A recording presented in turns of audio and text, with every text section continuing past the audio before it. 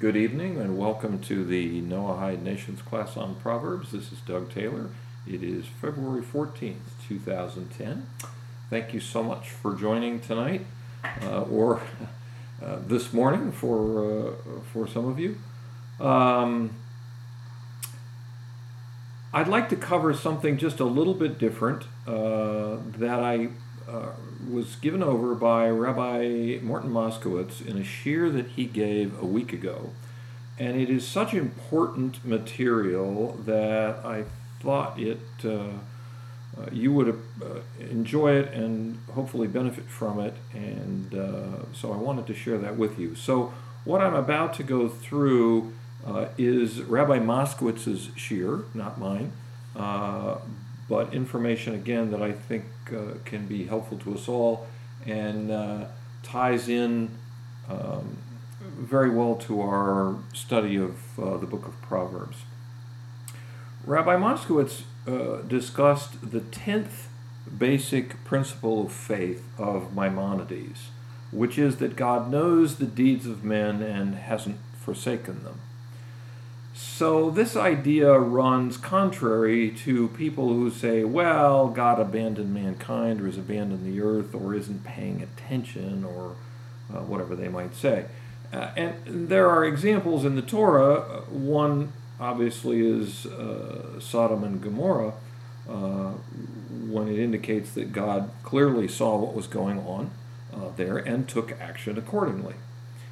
So Rabbi Moskowitz wanted to ask the question that if you look at the human condition and you look kind of around the world at mankind, we see that evil often seems to rule, and that sometimes it seems that good people have difficult or terrible lives.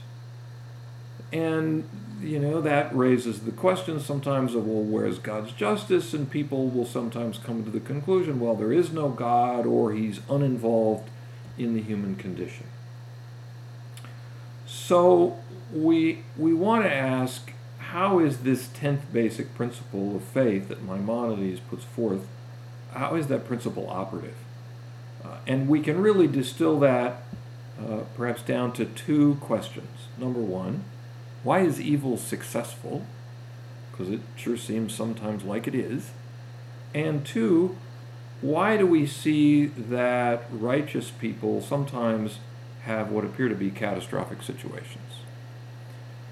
Now, we've talked about evil and how, there are consequences of evil and so forth. But, we still look around and see that sometimes it looks like evil people are pretty successful, and it seems like righteous people have very catastrophic situations.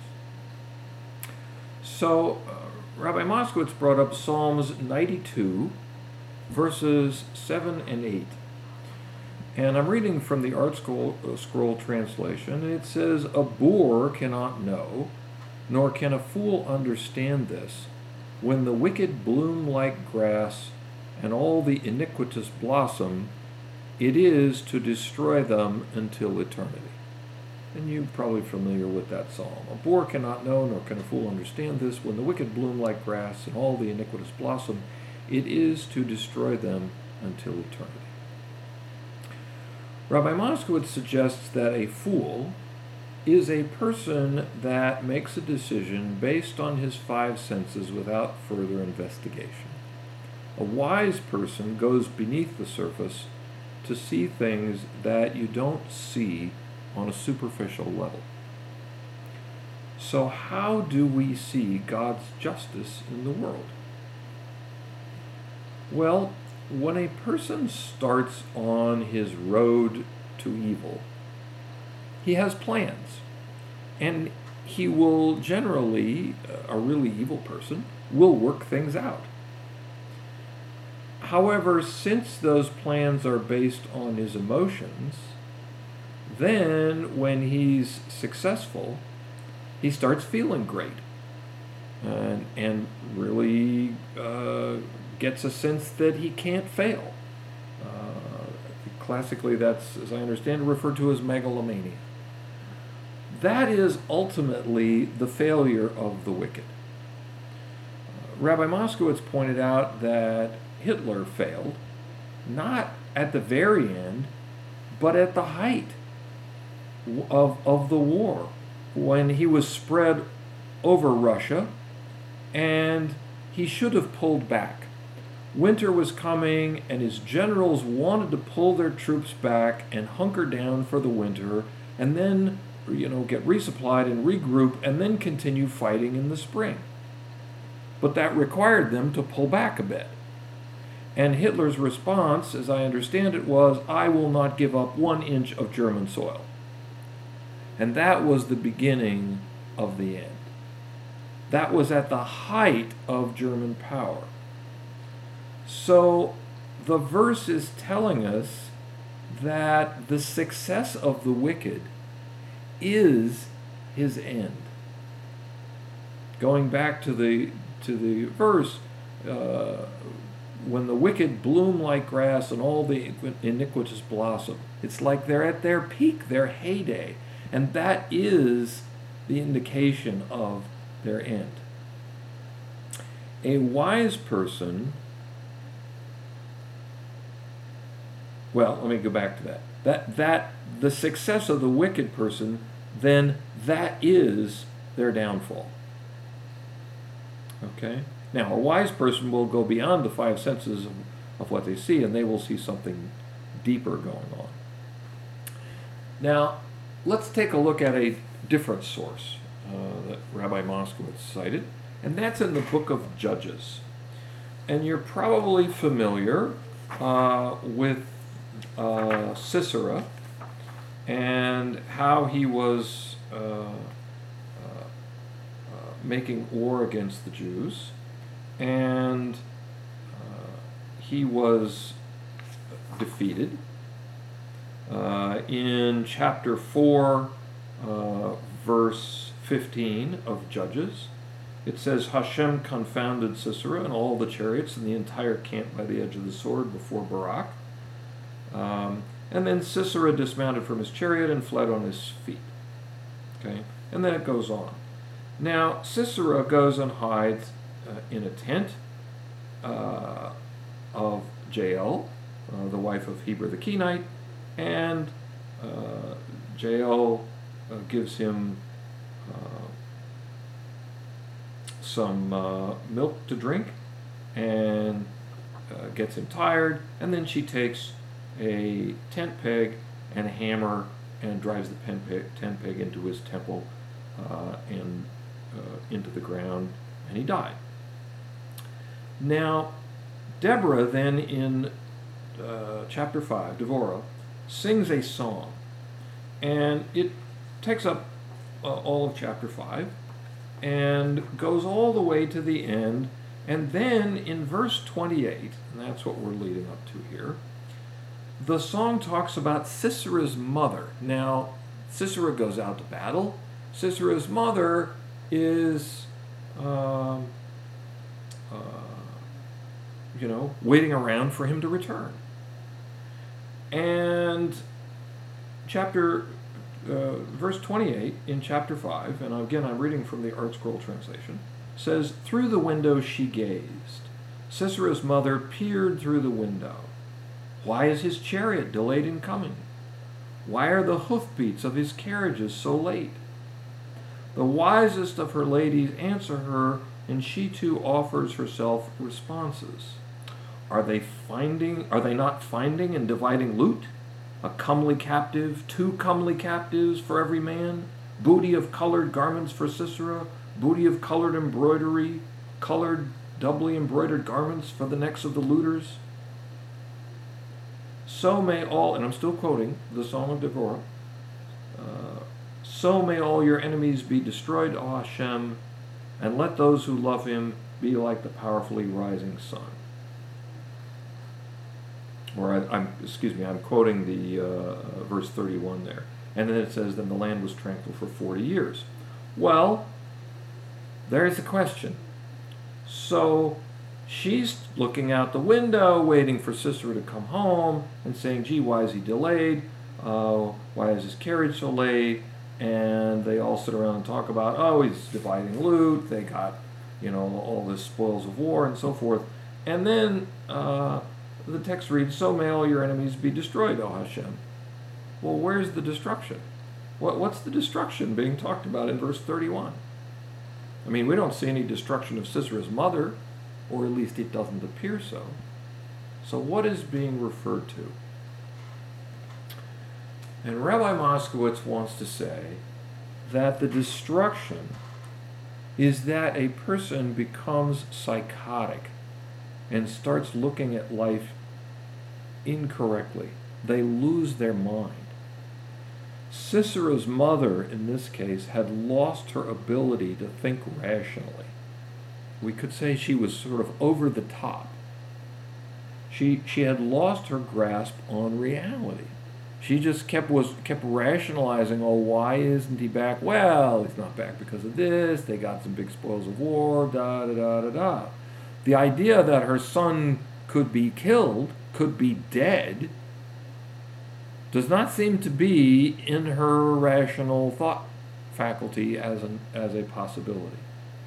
She had lost her grip on reality.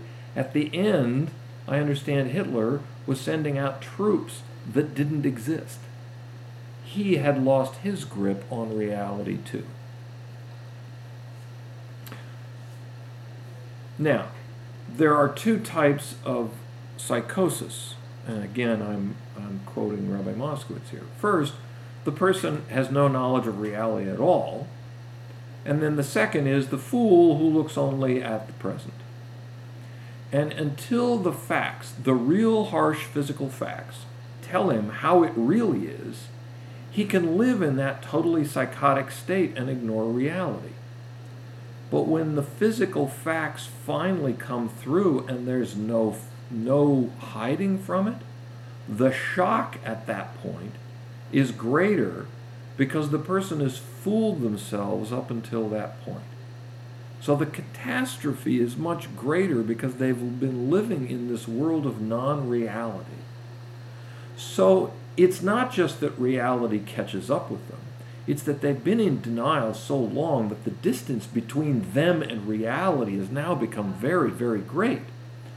So when they are finally forced to face reality, if they're able to do that at all, the realization of how far reality is from them is so great that it's catastrophic for them. And I will submit that some can't or won't accept that. And we could classify that as insanity. For others who are able to accept it, the sudden stark realization of how far they have moved away from reality is so big that it's terribly wrenching to accept it. So what we see here is God's justice in the success of the wicked, in that very success is their downfall. Okay? Any questions up until this point? Naomi, in verse 31, it is my understanding that the first half of that verse, or at least the first part, where it says, so may all your enemies be destroyed, O Hashem, and let those who love him be like the powerfully rising sun. It is my understanding that is still the continuation of the Song of Devorah. Now, I'm not an expert on that part, but I notice in the Art Scroll notes, the last part of that verse says, and the land was tranquil for 40 years. And the footnote in the Art Scroll Book of Judges says, this was not part of Devorah's prophecy. Rather, Samuel, the author of the Book of Judges, reported that her great triumph led to many years of peace. That's according to Rashi. So apparently the prophecy or the song that Devorah was given goes up to the phrase, and let those who love him be like the powerfully rising sun. Okay, any other questions before we continue? Okay, good, thanks. So let's talk further about God's justice.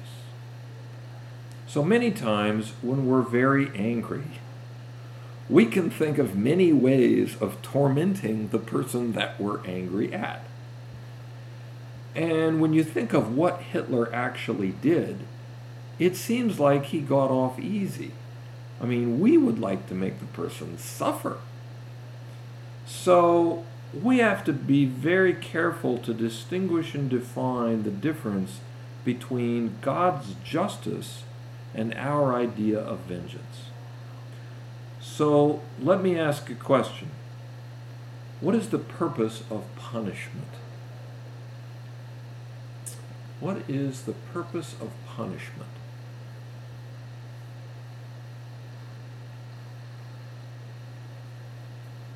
Any thoughts about that one? What is the purpose of punishment?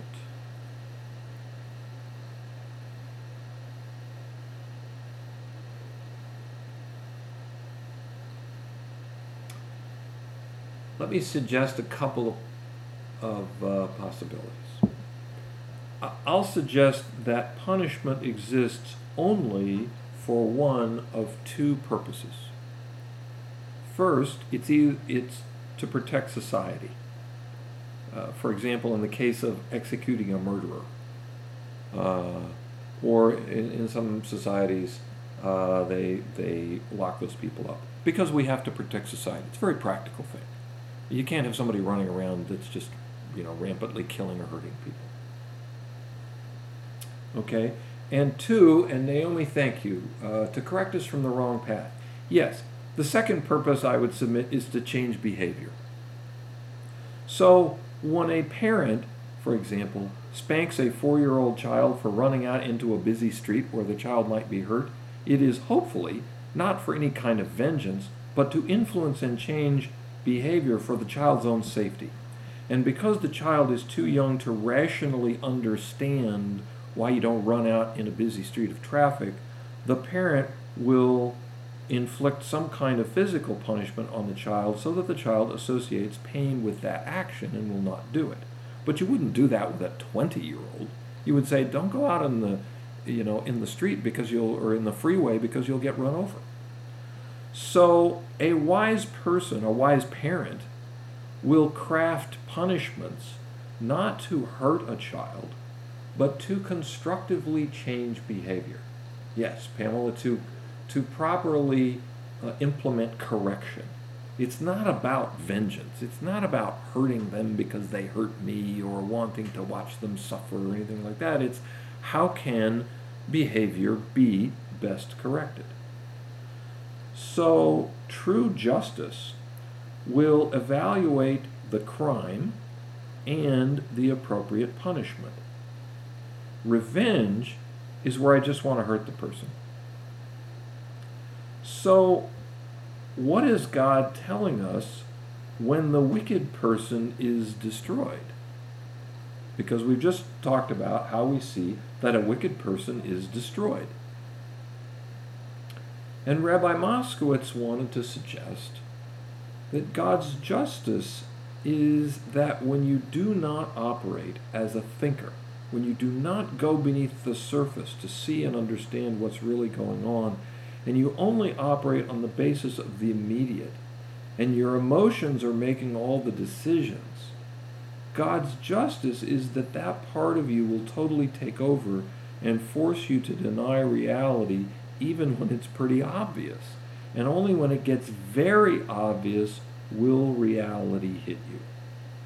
The destruction is that you're totally lost to reality, and you only make decisions like an animal. That is, when something physical happens. And then comes, hopefully for you, the recognition of reality, which by that time you've gotten a long way from, and that has to be catastrophic, as we just earlier described. By contrast, vengeance is just about hurting the other person. So if you don't become a thinker, then Rabbi Moskowitz is suggesting you will become a psychotic. Not necessarily a diseased psychotic who can't think at all, but somewhat a psychotic. That is the destruction of the wicked person that is designed to give a message to anyone else. If you're a fool or a wicked person, you will pay the price. You have to become a wise person. You have to become a thinker. That's God's justice. That you have to become a wise person, because otherwise you get the consequences. And this can easily be seen in the way people operate in our society.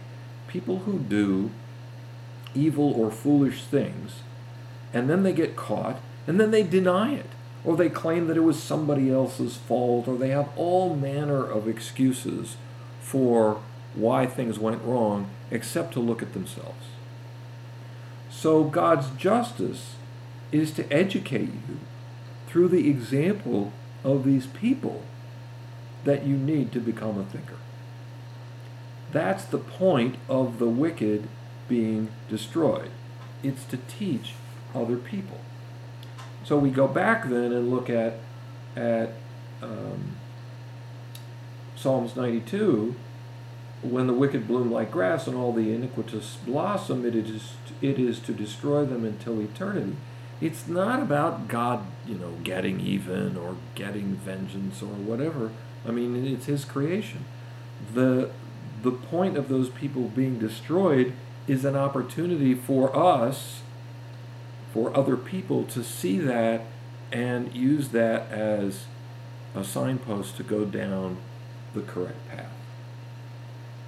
So, if we end up being jealous of the wicked, then there's really something lacking in our thinking or our knowledge about what life really is, because why would we want the life of the wicked? I mean, it leads to destruction. And, there are many, many examples of that in today's society and in history.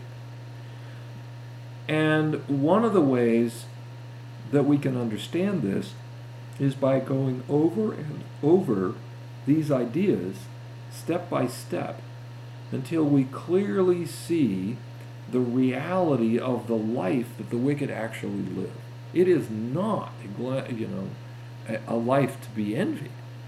It's bad news, and ultimately leads to their downfall. Will they experience a few physical pleasures along the way? Yes, but the foundation on which they're basing their lives and what they're looking for is not going to ultimately satisfy them, and will ultimately or can ultimately lead to their destruction. Okay, and just to make sure, we're only talking about the success of the wicked here. We're not talking about the success of the righteous. The success of the righteous is a completely different thing based on a different foundation. But we're just talking about the success of the wicked. Okay, let me pause for questions. Make sure there are not any before we take the next step. Any questions so far?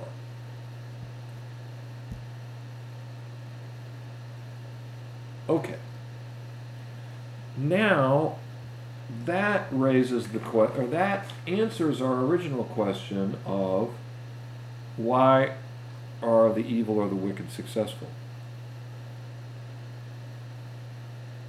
And Naomi, you've asked, will the wicked always be successful? Well, they're successful in a temporary way. And to the degree that a wicked person lays out plans carefully, then initially they may be successful. Now, eventually, I'm not sure the time frame of your question there. Eventually, it's my understanding that the entire world will come to the understanding of Hashem. And whether there will be wickedness in those days, that's not my area of expertise, and I can't comment on that. But to the degree that a wicked person lays out careful plans, they may be temporarily successful. A person who really figures out, the very best way to rob a bank could potentially be successful initially. But that very success, is their downfall. Because, as we've discussed before, what are they doing? They are training their mind that they can shortcut reality. And so that success of their initial wickedness moves them farther and farther from reality, and the very fact that they are doing that sets them up for an eventual downfall because they're not operating in accordance with reality. So the very success, in a sense, is the beginning of the end. Right, it is a temporary thing. It is a temporary thing. Okay, so now let's ask the second question that we raised at the beginning of the class, and that is that we see righteous people suffer. For example, righteous people suffered in the concentration camps. So where is God's justice in that? Now, to answer that question, let me ask you a question. If we agree that the ultimate life of a person is to become a thinker, then which of the following situations would be of better help in causing you to be a thinker or to enhance your ability to think? Number one, to be at a party, or two, to be in a terrible situation. Which one would, in general, best serve you if you want to grow as a thinker? What do you think? To be at a party or to be in a terrible situation?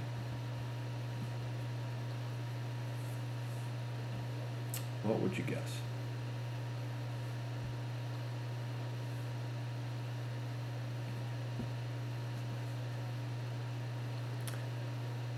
I'd suggest that it's the terrible situation.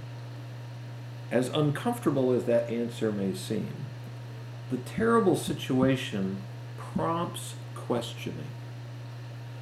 When a person is at a party, do you question life at that point? You're in the midst of the party, life is good, whatever.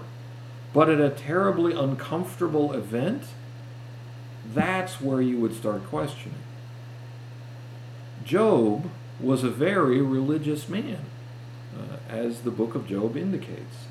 And then suddenly catastrophe comes. And what does he do? He gets involved in philosophy. His situation forces him to do an investigation. And the whole book of Job, for the most part, is about that investigation. And he has friends come in and they discuss and debate ideas and talk back and forth. So that terrible situation forced him into the world of discussion of ideas. So if your search for truth is what's ultimate in your life, then sometimes what we might call suffering is good, because that's what causes you to search and see things that you didn't see before. If your value system is the world's, that is, the ultimate thing is just physical comforts, then we would look at it and say, oh, the righteous suffer. But if your value system is the perfection of the soul, if that's your framework as to your purpose in life, then catastrophes are not necessarily a bad thing, because they are a vehicle for the perfection of the soul. The catastrophe can help move you along in your investigation of your personality and your soul, and can help you undo problems with your thinking process or emotional blockages or whatever that your situation might be.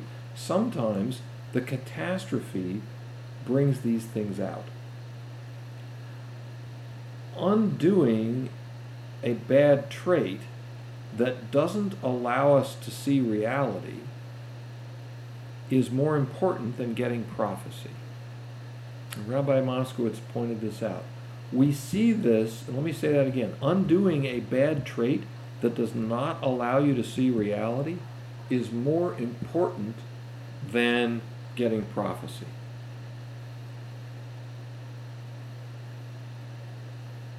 And Pamela, I'm not sure if everything's coming across, but I am seeing, I think, the things that you wrote. So thank you, appreciate that. We see this point from the story of Jacob. Jacob, you may recall, had a son named Joseph who the brothers sold off into slavery, and then he became, a leader in Egypt, and finally Jacob gets reunited with him. But that reuniting didn't happen for 22 years. And Jacob was so saddened by that for all those 22 years that he couldn't get prophecy, because you apparently cannot get prophecy when you're sad.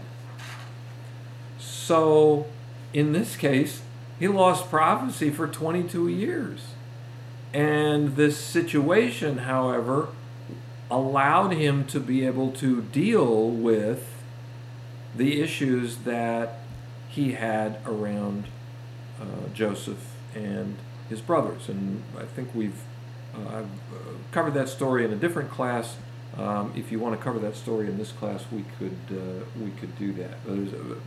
The story of Joseph and his brothers is a beautiful, beautiful story with incredible depth that can be easily missed by just zipping over the top of the text. So for the righteous person, what we might call catastrophe can really be a good thing. So I'll submit to you that God is very aware of what is happening in the world, and it's operating perfectly, but you have to look beneath the surface. You have to become a wise person, a thinker, so that you can relate to God correctly. The wicked person is incapable of seeing the truth at some point. He's never learned to deal with life intelligently, so he doesn't know how to deal with the catastrophe. Now, in the class that Rabbi Moskowitz gave, someone asked, well, is the best life then the most painful life? And Rabbi Moskowitz's response to that question was, the best life is the life of truth, and sometimes that means experiencing pain. We could ask the question, when a righteous person is being tortured to death, well, what's the benefit of that? And Rabbi Akiva, who you may recall was a very great rabbi and was tortured to death by the Romans, expressed it when he said, essentially, all my life I waited to see what and who I am, as to whether I could live through this. So the life of the Chacham, the wise person, is the life of happiness, not necessarily a life of pleasure. It's not about pleasure, it's about happiness. That doesn't mean he doesn't get pleasure. Certainly he experiences it, but the emphasis is happiness, accepting who and what I am. So the Chacham is able to accept what is happening. So, for example, if a person has to go, through surgery, we would normally say, well, to be cut by a knife is not a good thing. But if it's a surgeon that's doing the cutting because he has to do something that's going to fix me or help me or save my life, well, that is a good thing. Now, I still have to go through the pain of the knife, but I would be happy that I'm going through that pain because I know it's going to make me better. So even though physically the pain that a person might have to experience is not pleasant, the Chacham is content with it because he understands this is an ultimate good for me. The ultimate thing for the tzaddik or the righteous person is not the life of pleasure, but the life of happiness. I accept life for what it is. I accept reality. It's not a life of pleasure, it's a life of no conflict, because the tzaddik is content with life. He or she has no conflict with reality. And I will suggest to you that all of our emotional discomforts in life come about because we resist reality. Let me repeat that. All of our emotional discomforts in life come about because we resist reality. It is not about the things that are happening externally to us that bring us emotional pain. It's the story that we're telling ourselves about those things that causes us the pain. Okay, now that to me is an idea that is relatively easy to understand intellectually and much more challenging to put into practice emotionally, because those emotions are still there operating, and they, will cause us to want to resist and say, no, it shouldn't be like this. Life shouldn't be like this. I shouldn't have this happen to me. This thing shouldn't be happening. But in fact it is.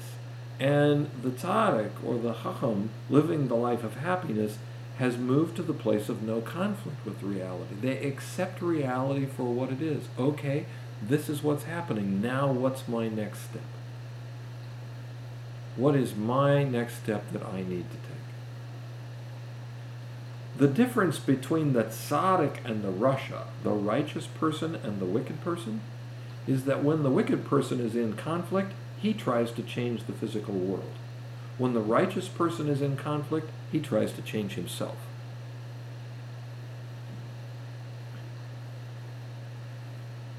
Okay. So, any questions on this so far?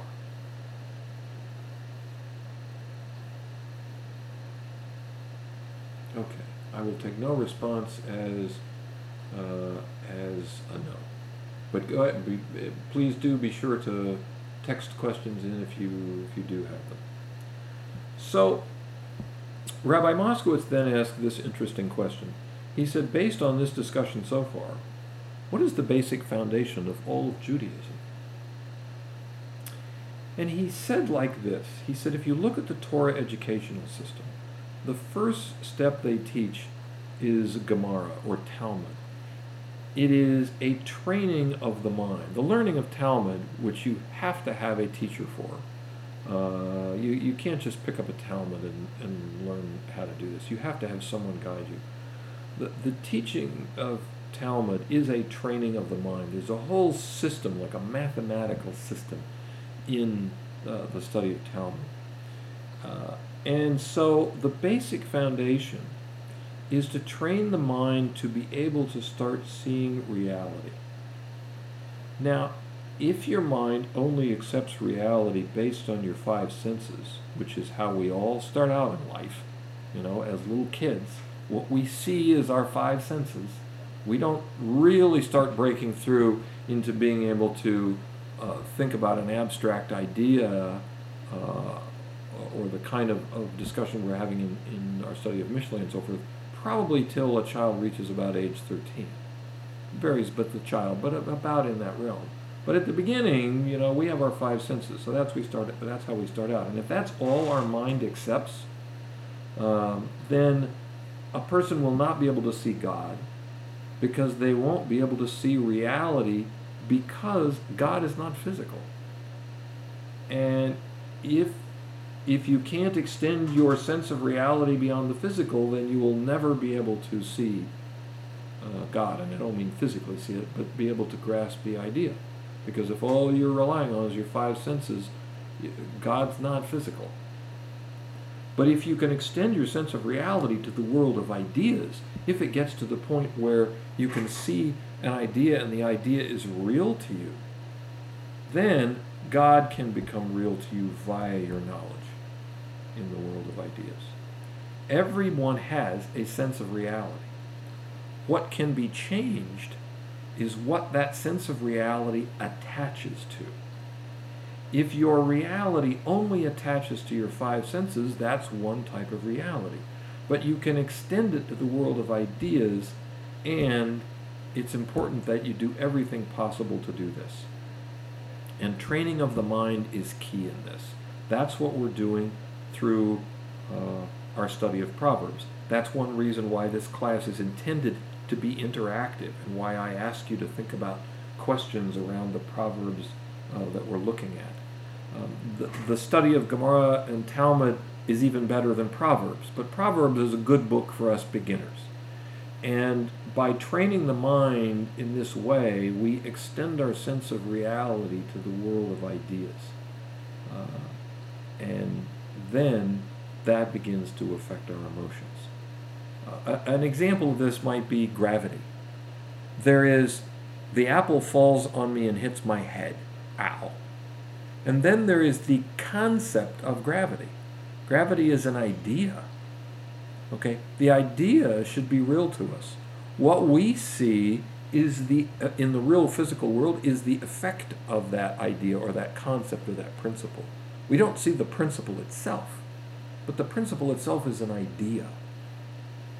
And so that's what we're able to do when we can go beyond just the five senses and begin to see principles and ideas, and those ideas become real to us. In the same way that things we observe and experience through our five senses are real to us.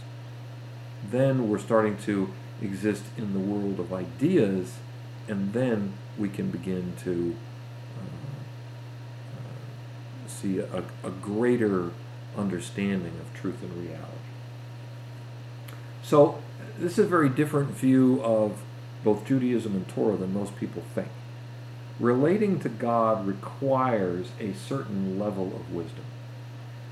And perfection of the soul must come through thought, not actions. A person could keep the entire halacha, all the laws, and never think about them, never have any, never even, give a thought to what they're doing.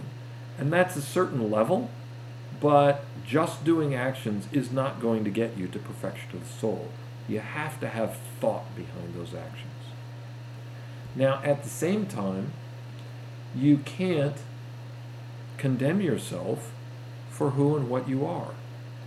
You can only move forward based on your abilities and where you are in life. You have to accept yourself where you are and move forward from there. Pretending to be on a different level than you actually are is fruitless. It just doesn't work, because then you're just fooling yourself and you're not in reality. So you have to accept yourself where you are and then work from there. And that too is a form of accepting reality and is a way of removing conflicts.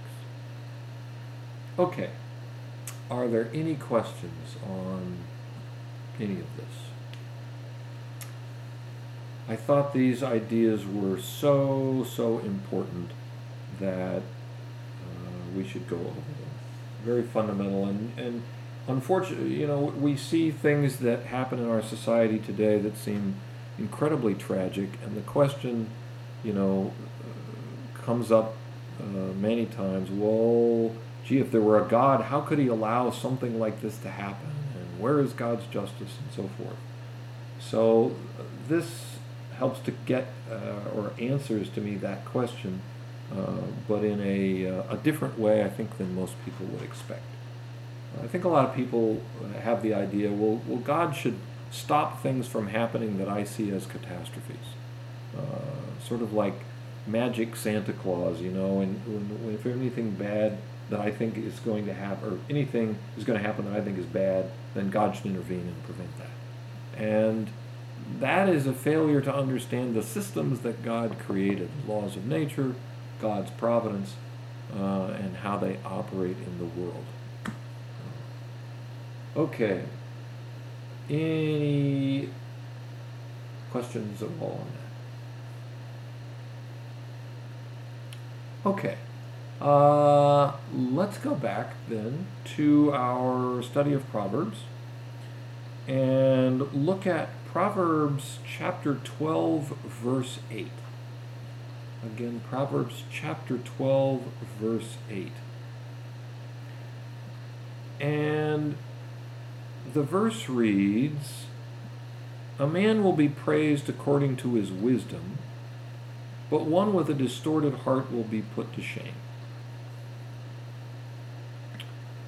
A man will be praised according to his wisdom, but one with a distorted heart will be put to shame.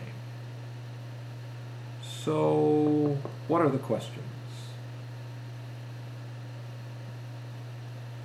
And Naomi, we're on Proverbs chapter 12, verse 8. Sounds like you're having some connection difficulties there. Welcome back. So let me type that in just so you can see that. Get my computer keyboard to work. Proverbs 12, 8.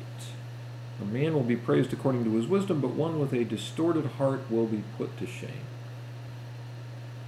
So any questions you can think of around that verse?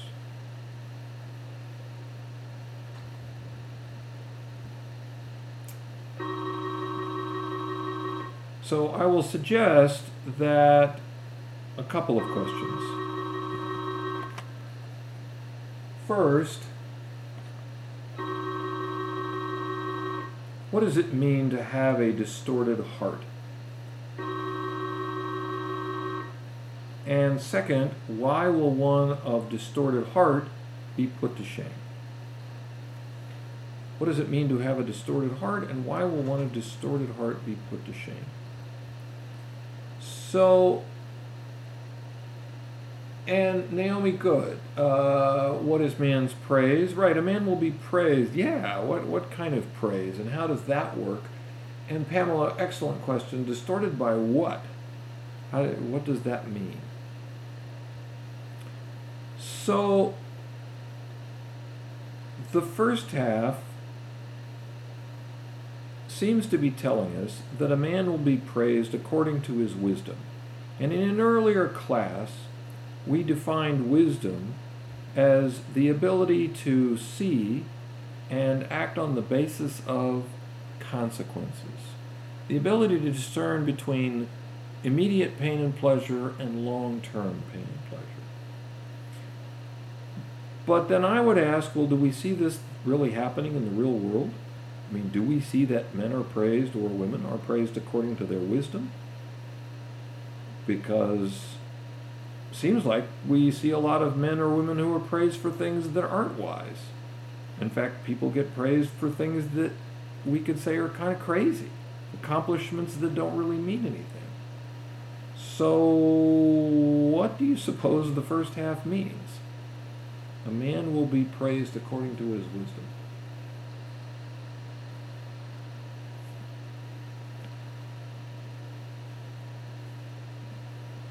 Okay, and Pamela, good. Those are good suggestions, and I'm going to hold those for just a minute because I assume those are talking about the second half. And we'll come back to those in just a moment.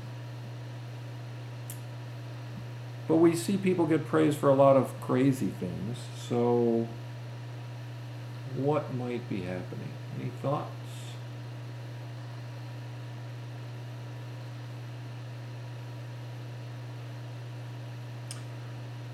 Let me offer a suggestion. I will suggest that despite the fact that riches and so-called success are given a lot of importance in at least American society, it's not necessarily universally true, but in, I think, an awful lot of Western civilization, riches, accumulation of wealth, fame, and so forth are given a lot of importance. Despite that, people still recognize and respect and will praise a person with wisdom.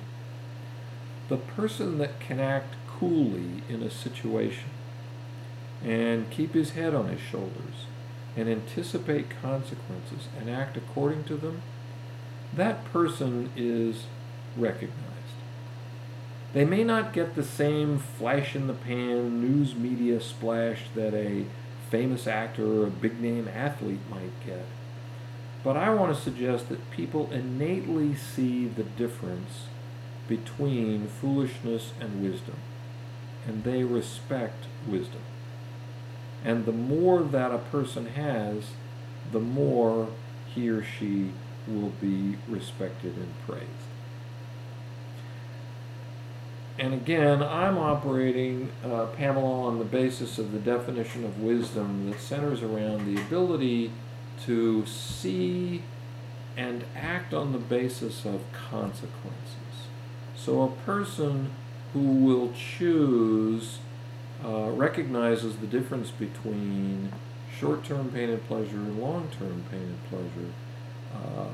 The person who will forego a short-term pleasure or endure a short-term pain in order to get a longer-term and greater pleasure. So, for example, I mean, a person who instead of running out and partying every Saturday night, takes that same amount of money and carefully invests it so as to grow up, a financial nest egg with which they can turn around and do good things by the time, say, they get into their 20s or 30s or 40s. That person is praised for that wisdom and insight. People recognize that. They may not overtly, shout from the rooftops about it, but I will submit, they admire it and they respect it. Somebody who has that discipline, that willingness to do that, and we see that in certain practical business situations. For example, a businessman who makes wise decisions, who takes into account long-term consequences and reality. The more that he or she does that, then I would say generally the more they will be respected and praised. And not talking about somebody who makes decisions to jack up the price of their stock or inflate their earnings or make themselves look good or that kind of thing.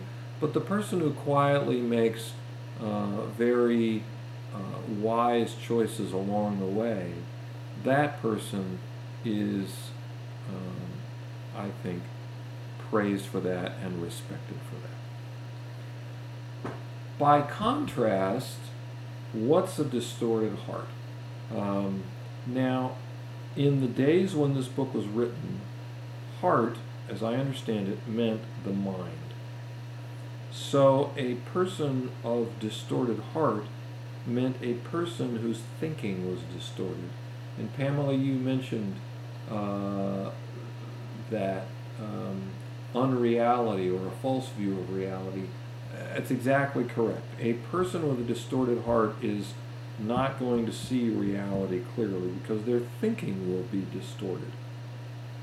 Now, as we've discussed, if someone's thinking is distorted, then he's bound to make mistakes.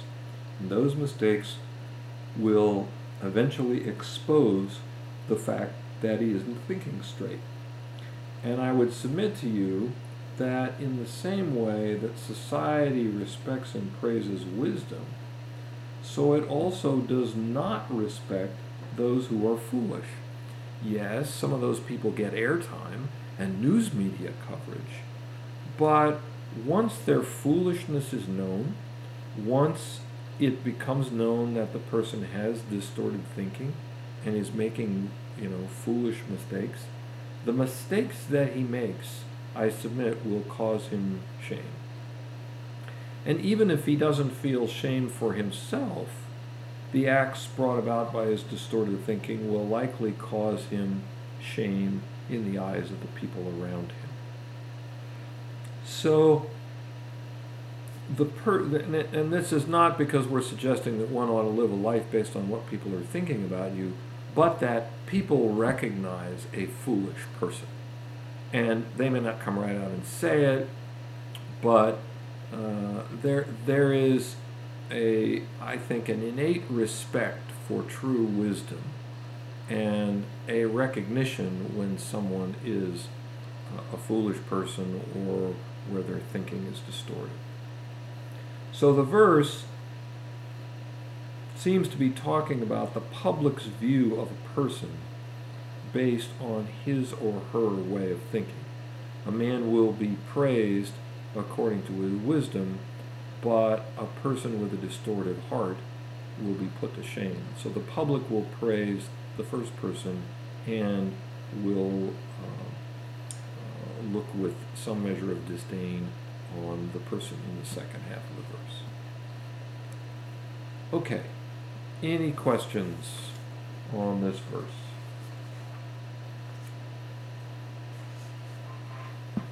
Okay, any questions on anything we have covered tonight?